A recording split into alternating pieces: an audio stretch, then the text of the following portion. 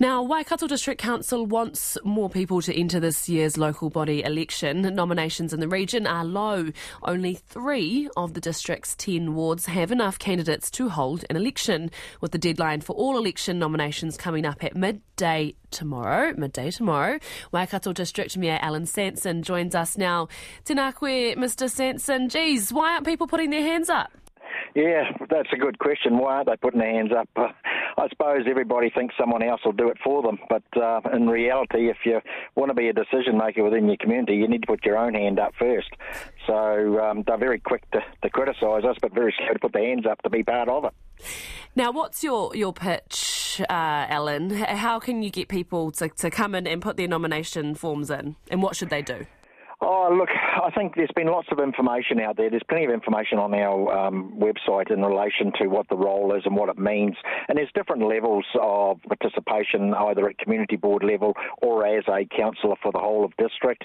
So there is some real opportunity. And, of course, there's always the mayoralty with me retiring this year is there as well, with a number of people keen to have a go at that. But it really concerns me that numbers, or people have been quite apathetic, and the numbers are so low, and there doesn't seem to be much buzz around the community, around others that are thinking about it at the moment. And it's not something that's unique to us. I think it's something across the whole country at the moment, talking to other mayors as well. So it is a real concern that we won't get enough people, and that will require us to run by-elections in areas where we don't have enough people. I'm sure that this makes it harder to step down after 12 years as mayor. Alan, just quickly, what's your, highlights, your most memorable thing to happen while you've been mayor?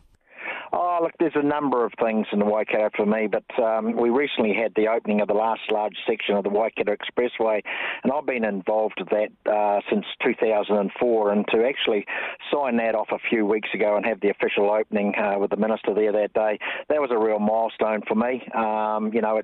It's brought humongous growth to the region, it's brought opportunity to the region, and it's brought a lot more people. So that would be one of them. Of course, the other one, which is probably the more recent one, is getting the Comfort Group, or Sleepyhead as it's known, out to Ohenawai to move their whole manufacturing out onto one location.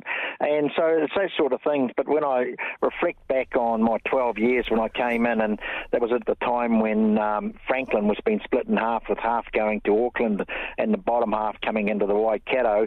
And when I look at it now, and I look at places like Tuakau and Pokeno and how they've grown and how much more they will grow, it's just incredible. And, we've got a lot of growth throughout the district.